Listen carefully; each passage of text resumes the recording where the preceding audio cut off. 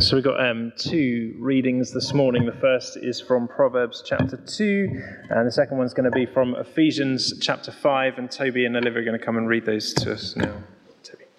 My son, if you accept my words and store up my commands within you, turning your ear to wisdom and applying your heart to understanding, and if you call out for insight and cry aloud for understanding, and if you look for it as for silver and search for it as for hidden treasure, then you will understand the fear of the Lord and find the knowledge in God. For the Lord gives wisdom, and from his mouth comes knowledge and understanding.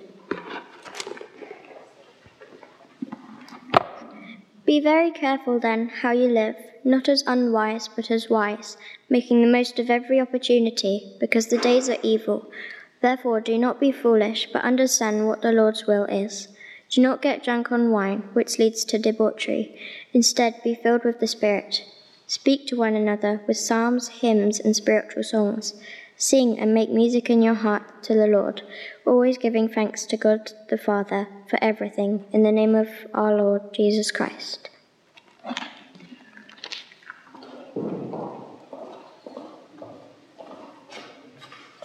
Thank you, Toby and Olivia. Thank you.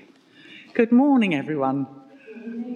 I can't but grin. It's just so lovely to be back with everyone here. It's a real delight. Let's pray together. Holy Spirit, we've been asking you to fill us up again. And we pray that as we gather round your word, you would indeed fill our hearts and our minds with thoughts of you, feelings about you, imagination that centres on you. Fill my words and all of our responses to whatever you want to say this morning. In Jesus' name, amen. A lovely girl called Vicky, doing my nails about 10 days ago, said, "The world's really weird at the moment, isn't it?" And she was naming the floods that happened so dramatically in Germany and even in Belgium, and fires all over everywhere. Greece, Turkey, really scary photographs everywhere, aren't there? Earthquakes now, poor old Haiti, plague all over the world. My goodness me, she said, the world is weird, but it's got to mean something, hasn't it? And I think she's right. I think she's right that it's weird, as in extreme and unusual, but also that it has to mean something. The phrase from this passage in Ephesians is, "The days are evil." And they were then, but I think we could say the same now. How are people responding to these evil days? The internet, of course, is alive with conspiracy theories. Which Russian stroke American stroke Taliban stroke Chinese criminal is responsible for whatever it is that you're particularly worried about at the moment? And I think when we go down that particular little wormhole, it gives rise to loads of fear, doesn't it? And it can run away with us. We hear stories that make us think that our whole identity online has been overtaken and nothing's safe in our lives, or that every single politician is a crook, or that the world is, anyway, going down the pan. And that can then lead us to despair. We can feel that the problems of this world are so huge, depend on your temperament, you either get into it obsessively or you back off from it obsessively, or you can. And we think, it's all just so awful and so impossible. Frankly, I'm just going to look after my garden and binge watch Downton, and that'll feel better. That sounds okay to me. Or quite the opposite to that despair and that down thing. We can get obsessed with it and go looking for stuff that feeds our concerns. And there's plenty of that to find. No wonder Paul, in this Ephesians 5 passage, his instruction is, be very careful then how you live, not as unwise, but as wise. Do not be foolish, but understand what the Lord's will is. And then, apparently abruptly, he goes on to warn against drunkenness. A mad thought popped into my head, which was that maybe a drunken guard put his head round Paul's cell door, and Paul thought, that's a bad idea as well. But actually, I don't think this is a non sequitur. It all fits together. And that is because through these 5 verses, the central thought is, what are you filling your life with? Everything I've talked about so far sort of fills your immediate mental and emotional screen. Fear does, doesn't it, when it really grips you? Internet searches can. Misery can. They feed that appetite that we can easily have for an instant hit. Your brain and your emotions love having that big overwhelm. Whether the effect is horrifying or fantastic, the way it grabs you can be really overwhelming. And it may not be the extreme stuff as well that you get pulled into, either the fear or the whatever it is. It can be stuff that is just happy rubbish. Do you ever spend too much time on happy rubbish? You click on a picture of a dog with a wonky face and think, oh, I wonder if anybody's going to adopt him. You have a little look. Am I the only one? Maybe I am. At the floral dress that Holly Willoughby looked pretty in this week. It's not going to poison your mind. It's not going to poison your spirit. But it's candy floss rather than veg, isn't it, if you see what I mean? It's not going to do you appalling damage, but it fills you with stuff that doesn't really do you much good. But it does have a really quick appeal, as anything made of that amount of sugar always does. And alcohol does the same in its different way. Get drunk and there can be instant happiness, and certainly freedom from inhibitions. And we've all probably heard drunk people giving you their wisdom. But any A&E will tell you that there's far more serious stuff that can arise out of that, whether it's on the individual or out from their behaviour. And it's not only alcohol, obviously, it's drug misuse or any other stuff that we can fill ourselves with. Anger, violence, addictions, trolling people online, promiscuity, riots, on it goes. Emotions are heightened and wisdom disappears. And that goes for everything we've talked about so far. So the contrast that Paul is making here couldn't be greater. The days are evil. The issues are huge. And isn't it when life is hard, for us as individuals, or for us as a nation, or globally, that what we are truly like becomes obvious?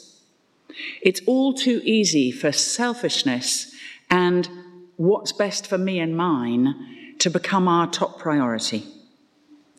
Because, as we all know, whatever you are full of spills out when you are jogged.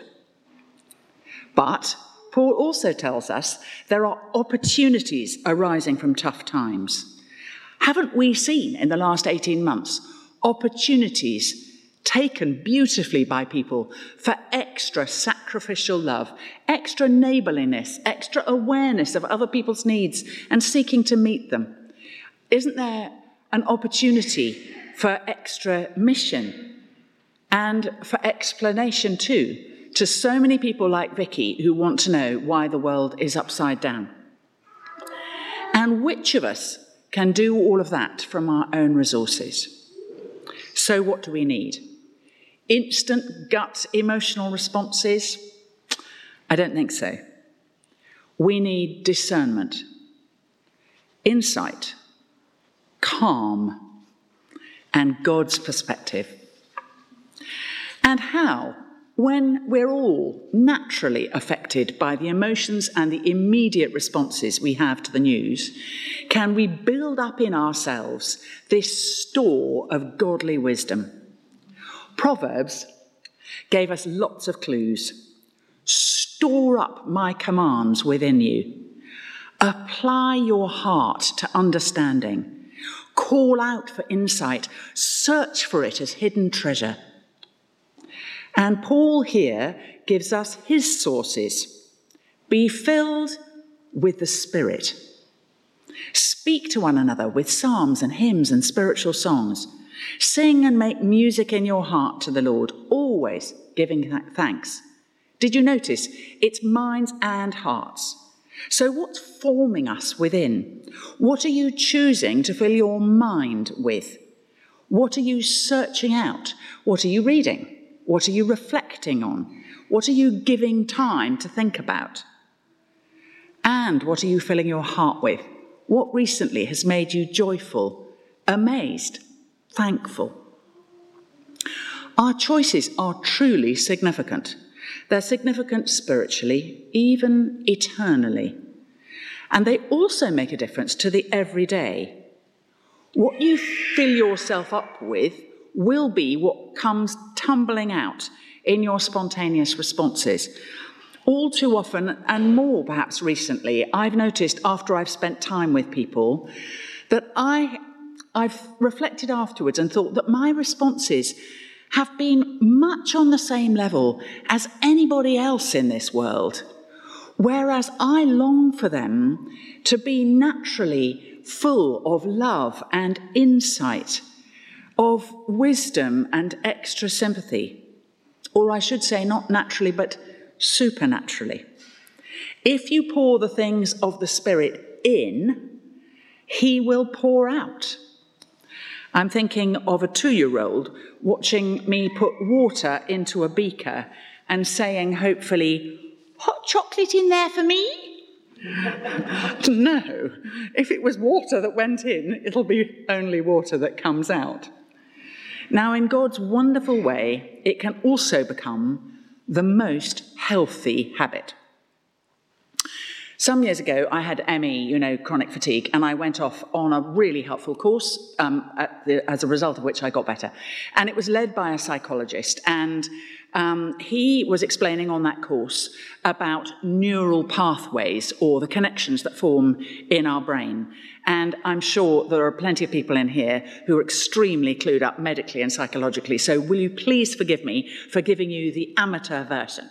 But I found it incredibly helpful. It was, of course, specifically helpful to the people in front of him, and he was explaining it in terms of ME, which was that everybody there, our brains had got stuck, as it were, on a pattern of hyper-alertness and stress, and that was having the result of our being permanently exhausted.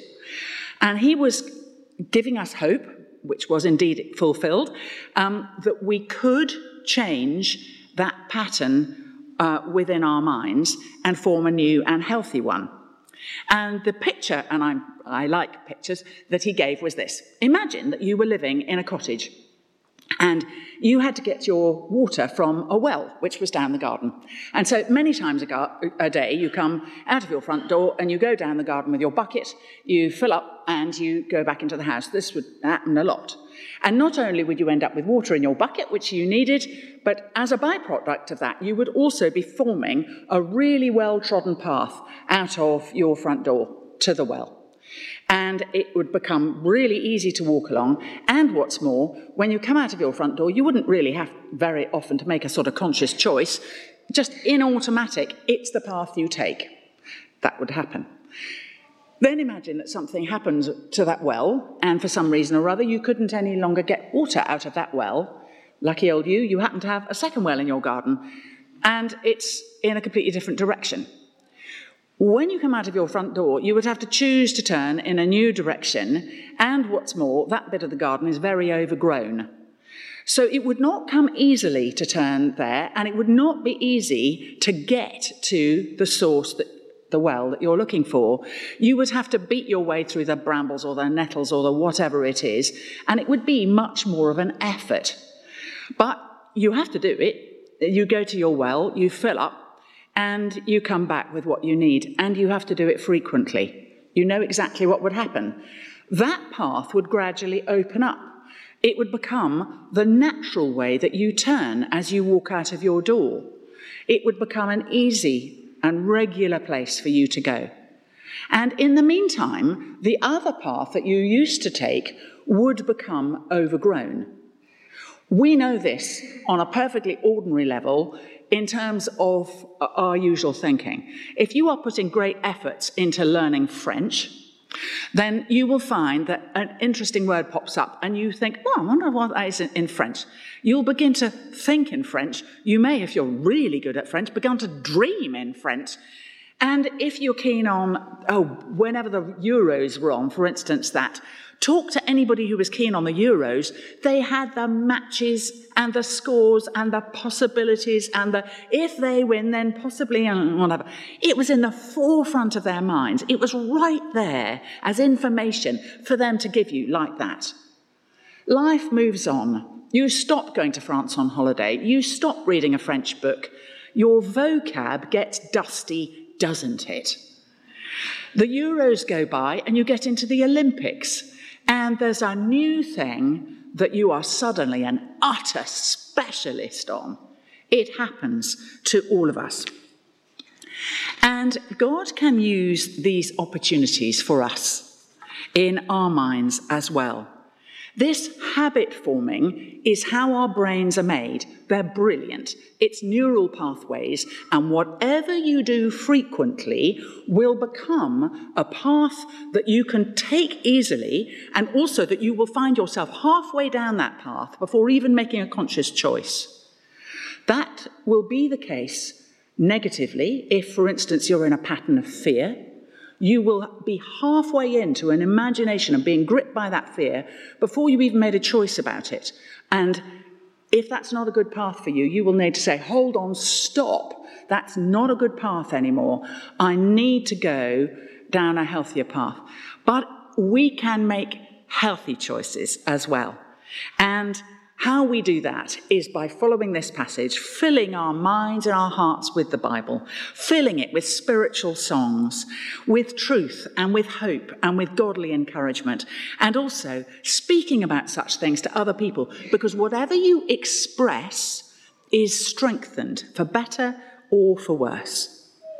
Or if you think that your mind has become clogged with unhealthy things, then you do need to form a new path to get to the purity and the truth and the good things that God would give you.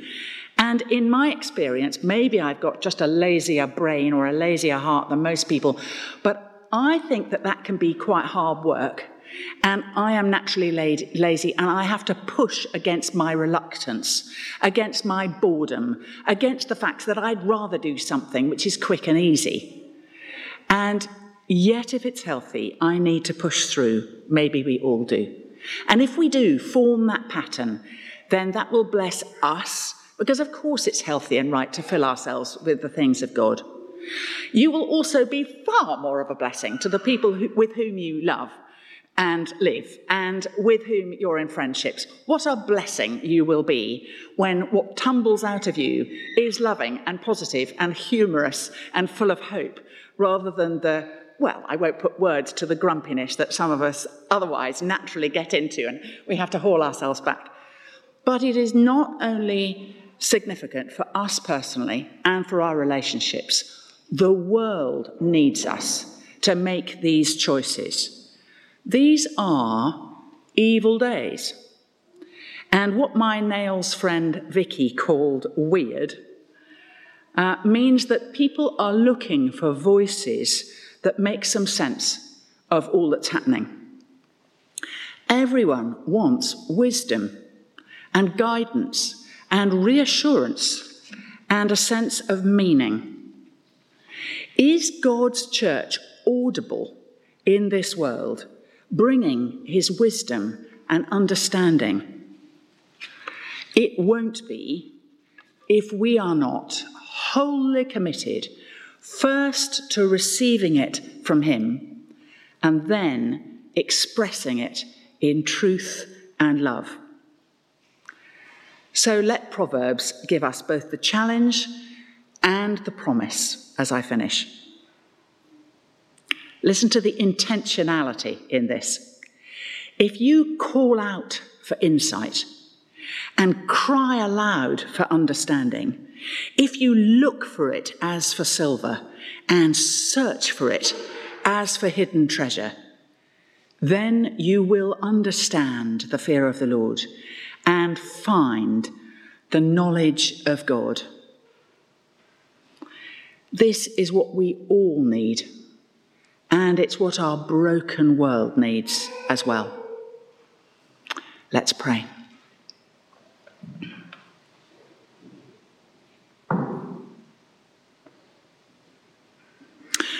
Holy Spirit, I'm sorry for the candy floss that I sometimes fill my mind with. I'm sorry for the stuff that I fill my mind with that is worse than that. Negative patterns of thought or heart that don't do me any good and that seem to block how receptive I am to truth and to love and to hope.